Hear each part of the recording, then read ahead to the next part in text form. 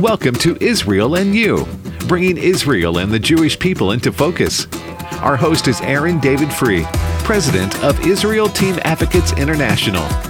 Aaron is an author, speaker, Bible teacher, and an advocate for Israel and the Jewish people on college campuses nationwide. This is Israel and You. Welcome to Israel and You. It's good to be with you today. We have some exciting news coming up in just a few weeks. On April 26th, it's a Monday night. We'll be in Mobile, Alabama with Israel Team at Cottage Hill Baptist Church. It's a night to honor the Jewish people and the state of Israel. The keynote speaker is from Auburn University, Coach Bruce Pearl. A Jewish man is going to be speaking about anti-Semitism, the rise of anti-Semitism. It's a night for the Christian community to honor the Jewish community in the city of Mobile. So if you live in the Mobile, Alabama area or in that region, you're so welcome to join with us that night. Bruce will be signing our new book that we wrote together about anti-Semitism, The Casualty of Contempt. If you'd like to come and invest in the Jewish community and in the Mobile area, please come and stand in solidarity with them and meet Coach Bruce Pearl. And then in Auburn, Alabama, on April 29th at 7 o'clock p.m. at Lakeview Baptist Church, it's again a night to honor Israel and the Jewish people, and Bruce Pearl, Coach Pearl from Auburn men's basketball, coach of the Auburn Tigers, will be the guest speaker once again. And so if you go to our website, israelteam.org, you can help us in these events. We're spending lots of resources in making these events successful. You can imagine the security needs that we have in these events because of the subject matter. We want to protect the Jewish community that'll be there with us. So you can go to israelteam.org to the donate section, and for a donation of any size, the month of April, we're going to send you a book I wrote with Coach Bill McCartney entitled 2-Minute Warning, Why It's Time to Honor the Jewish People Before the Clock Runs Out. Go to israelteam.org and you can help us in making these events to honor our Jewish friends successful. So this week is Holocaust Remembrance Week. It's between Sunday, April 4th and Sunday, April 11th. It's known as Yom HaShoah, and it's a week all around the world where people are remembering the victims of the Holocaust, and we want to honor the memories of the precious lives that were lost. And we think about the incomprehensible wound to our very humanity, of man's inhumanity to man. And so today in this program, we're going to honor those victims, and we're going to remember the Holocaust, which was the Nazi persecution and annihilation of 6 million Jews in the death camps. Some were gassed to death, many were tortured, others were shot point blank through places like Ukraine. And interesting story that is related to the Holocaust. In the 1960s, there was a man, he was known as Adolf Eichmann, and he was the architect of the final solution. That was Hitler's final solution to round up all the Jews in Europe and load them on cattle cars and send them to the death camps where they were starved and put to death in the gas chambers. So this man, Adolf Eichmann, he fled after the war, and he found safe passage out of Germany and made it to Argentina. And in the early 1960s, he was captured by Shin Bet and Mossad security forces and flown back to Israel to face trial. And the survivors of the death camps testified at Adolf Eichmann's trial. And one of those survivors, his name was Yehiel Dinur, and he was a prisoner at Auschwitz. And he testified at the trial of Adolf Eichmann on June 7th, 1961. Eichmann sat in a glass enclosed surrounding bulletproof panels. And as Dinur testified, and saw Eichmann and gave his testimony of what happened to him, and he remembers seeing Eichmann in the death camps. Denur fainted in the middle of his testimony. And later, a couple years later, he was interviewed on 60 Minutes by Mike Wallace, and Mike asked him, why did you faint when you looked at Eichmann? Were you overcome by hatred? Were you overcome by fear? Were there horrid memories that just caused you to collapse in the courtroom? And Denur said, no, it was none of these. As Denur explained to Wallace, he said, when I saw Eichmann in the courtroom, he was not the godlike army officer who had sent so many to their deaths. This Eichmann was an ordinary man, and I was afraid about myself, said Denur. I saw that I was capable to do the same thing. And then he said the famous words, Eichmann is in all of us. And so on this program today, we're going to remember the victims of the Holocaust. We're going to remember what happens when man shows inhumanity to man. So the Holocaust was an incredible moment in history where 6 million Jewish men, women, and children were put to death by fellow human beings. And so what Denur is saying is, in Eichmann, I saw myself that each human has the capacity to do evil.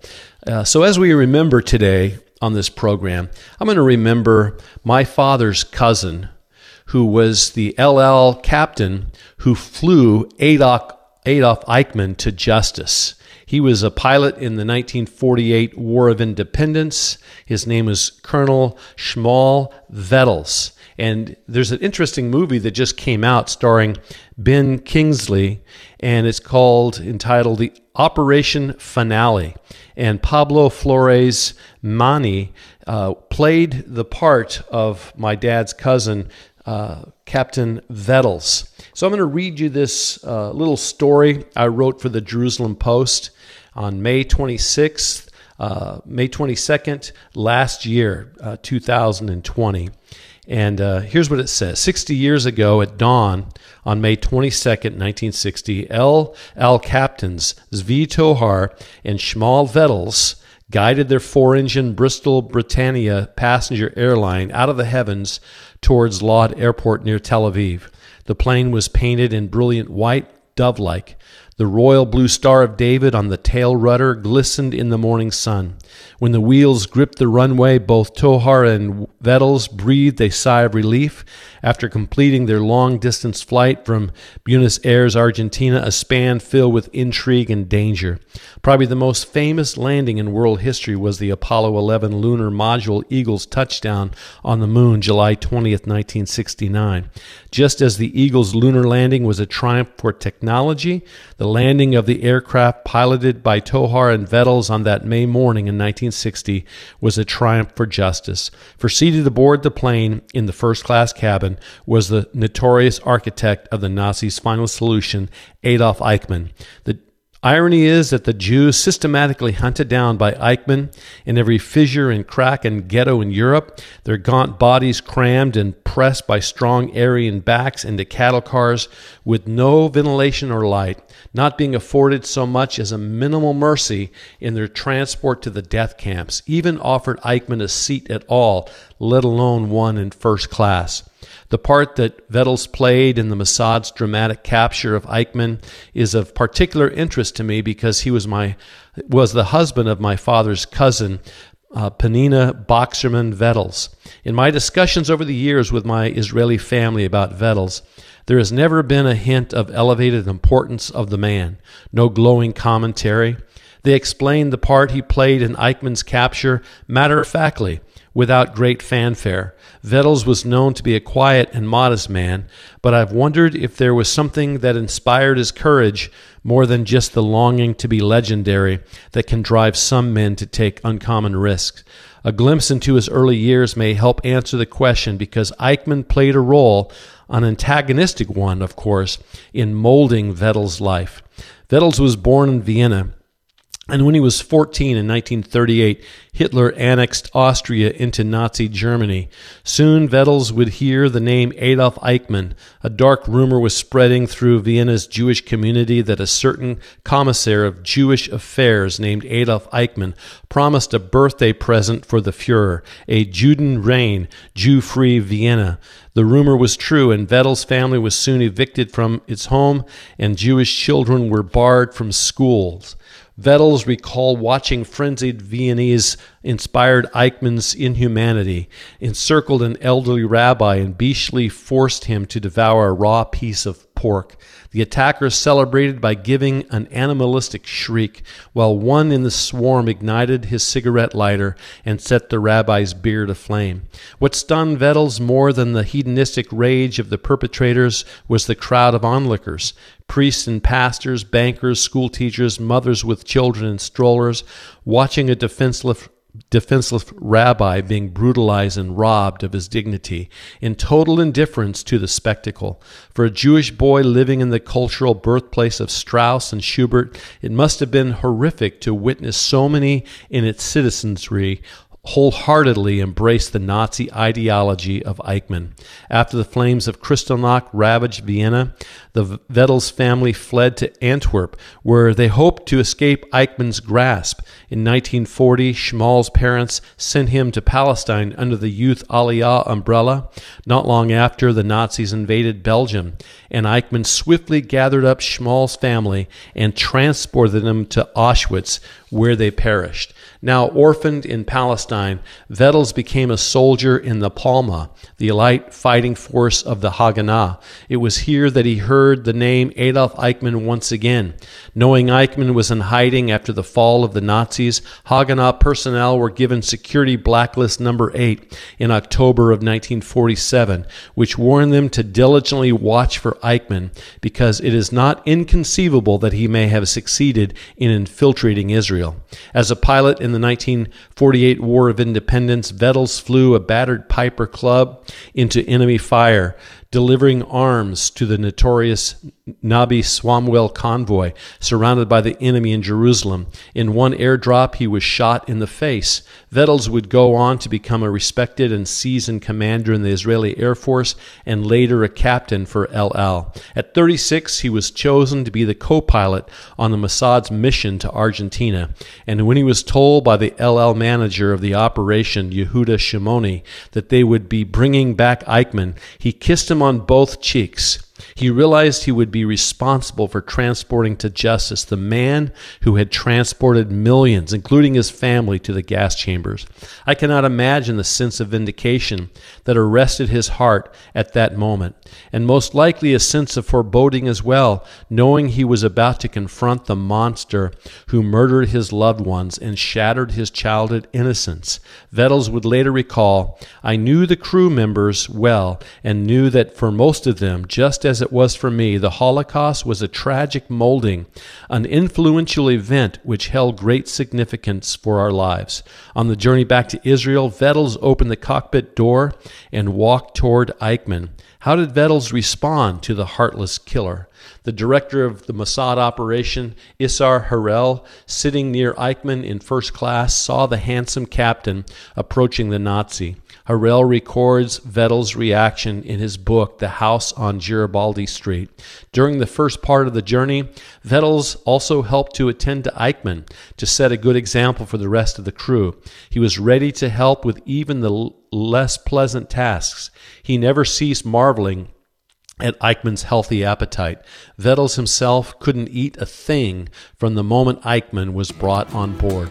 Perhaps showing Eichmann kindness when he could have bitterly confronted him was part of Vettels' vindication.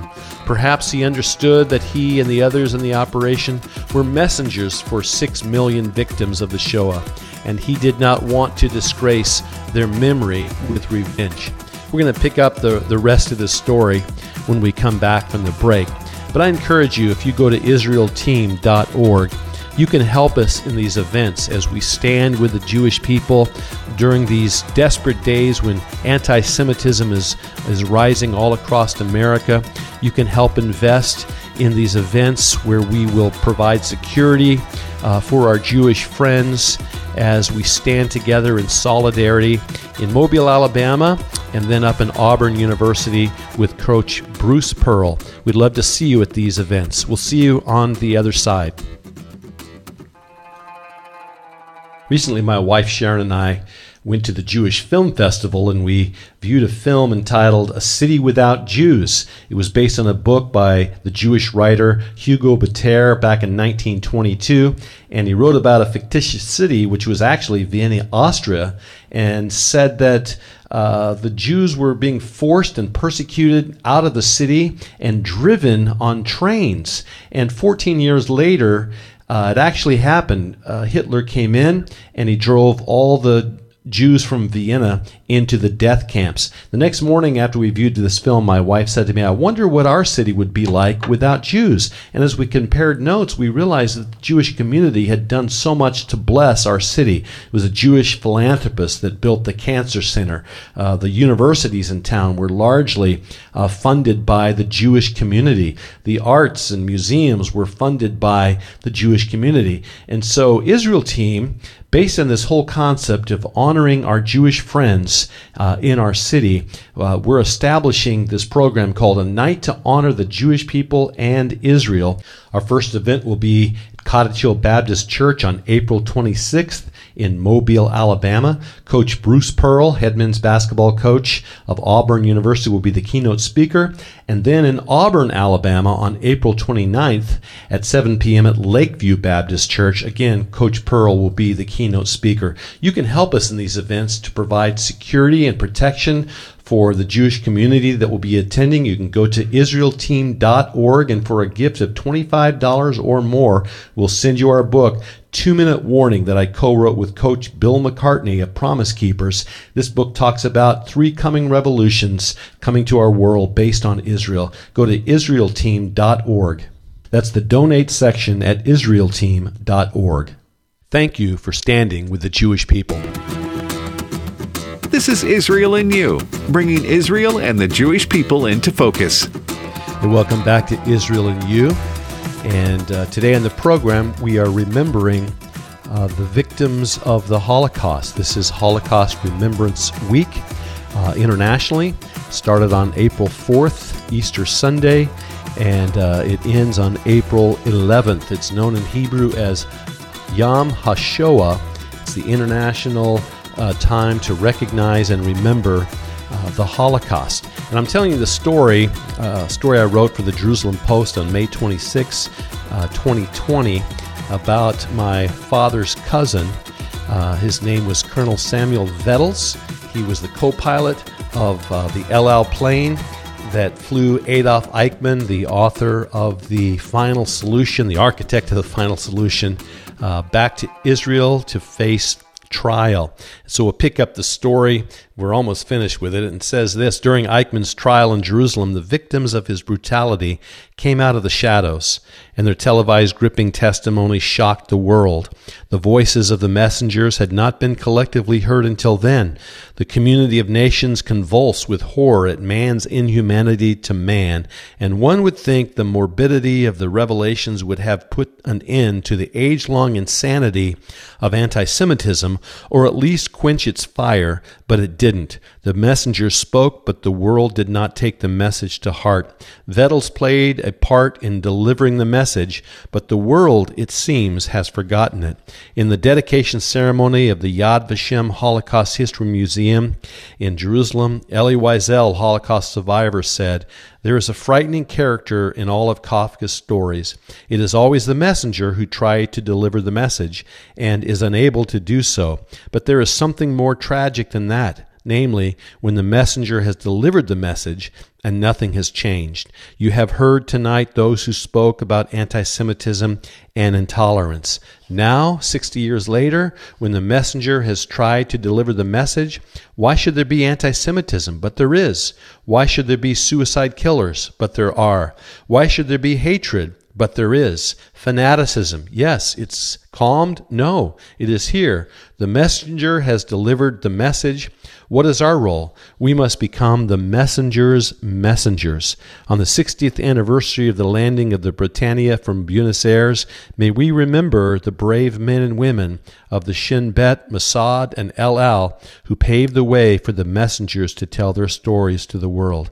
By remembering and retelling, we become the messenger's messengers. And maybe, just maybe, we can make the world a better place. And so that's why we remember the Holocaust.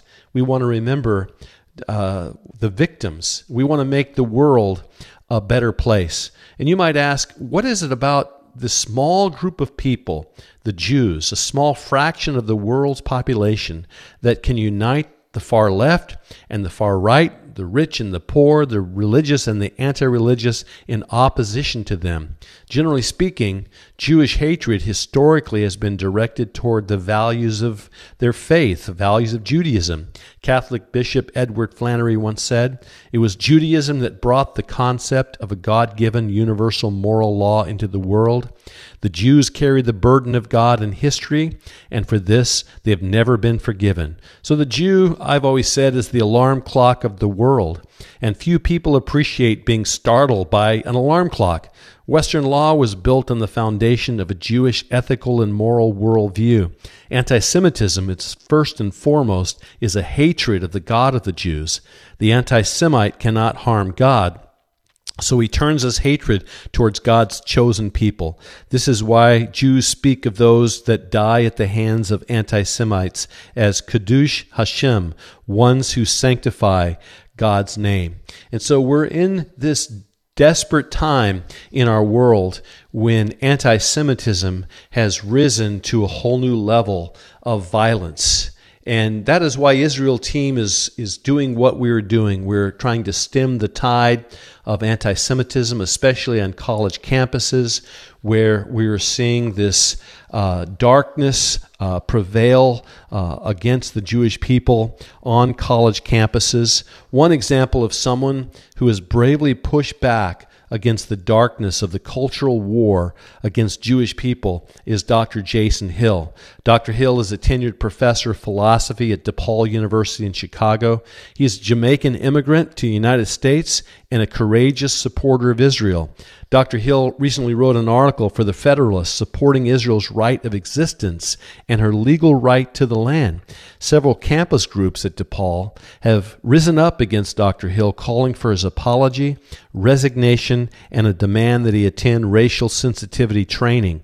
Dr. Hill has been criticized by university faculty and censored by DePaul's president. Has Dr. Hill cowardly succumbed to these charges of racism and bigotry? No.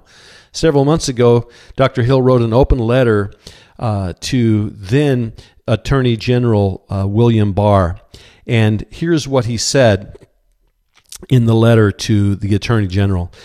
He said this: SJP, which is Students for Justice for Palestine, foments hate towards Jews on 200 American college campuses nationwide.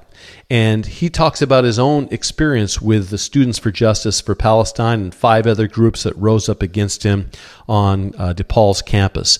Leading a pack of around 6 student organizations, the Students for Justice of Palestine took over a university building where they chanted, "Professor Hill, you can't hide. We know you want genocide." They disseminated and littered school property with thousands of leaflets with my picture on it. The leaflets cast me as a demonic racist, an Islamophobic, transphobic, war criminal, and an advocate of ethnic cleansing and genocide. Death threats were made against me, and I needed campus escort for at least 3 weeks while on campus. In the name of what sort of moral cowardice do we, said Dr. Hill, the American people, allow for this effrontery against our civilization's values and political principles to be waged by a group of jihadist nihilists who hate not only Israel but the fundamental values of Americans? We do not need to go the way of Europe is going by yielding to radical Islamization. We need not foment into civilization of fear and hatred. Fear is alien to the American spirit and character. We are still one nation under God, governed by reason and the rule of law. The moral mandate is ours, and while tomorrow may not be promised to any one of us, we must all command the future so long as we are faced with cults of death. And so that is what America is up against today. There's a cult of death that's rising against the Jewish people, against the state of Israel. And we must remember and stand with our Jewish friends who proclaim never again. What they're saying is we never want man's inhumanity to man to rise to such a level as the Holocaust. And so may we proclaim with our Jewish friends, never again. I have a photograph that I hold dear. It's the photograph from Yad Vashem. And Yad Vashem in the Hall of Remembrance, they have numbers for all of the victims of the Holocaust. There's millions of them. So my family's number is 39111. And my family, the Boxerman family, lived in Trostanets, Belarusia, present-day Ukraine. My great-great-grandfather, Yankel Boxerman, protected the Jews of Trostanets from the Cossacks who came in and raped and pillaged Jewish villages during the Russian pogroms. And his daughter, my great-grandmother, Celia, married Jacob Krupnik, and they fled to America during the Bolshevik Revolution. Celia was my great-grandmother. One of her brothers, David, immigrated to Israel in the early 1900s. The other brothers stayed in Trostanets, this little village in the Ukraine. And in 1942, the Nazi Eisengruppen came into Ukraine and murdered 500,000 Jews, my family being part of that group. And in the picture, there's a girl in a polka-dotted dress, and her name is Leah, and she witnessed the atrocity. She was hiding behind their house as the family was dragged from the house into the streets where they were machine gunned to death. And today, her daughter lives in Beersheba, Israel, and I recently was privileged to have breakfast with Leah's daughter, my cousin. And you see, in Israel, because of the Holocaust, we don't have cousins. We have brothers and sisters. We're all brothers and sisters. So you can go to Yad Vashem, to their website. It's very educational. Yad Vashem is the Holocaust Memorial in Jerusalem. And because of COVID-19, Yad Vashem has done something very rare. They've done a virtual tour, and you can go and see this virtual tour on YouTube today. It's free of charge, and it takes you through the Holocaust Memorial. And I encourage you during this week of remembrance of the victims, the precious victims. Over 1 million children were murdered in the Holocaust. As we remember, I encourage you to take this virtual tour on YouTube of Yad Vashem's Holocaust Memorial. Go to IsraelTeam.org to the donate section, and you can help us in these two events coming up to honor the Jewish people in Mobile, Alabama and Auburn, Alabama. God bless you.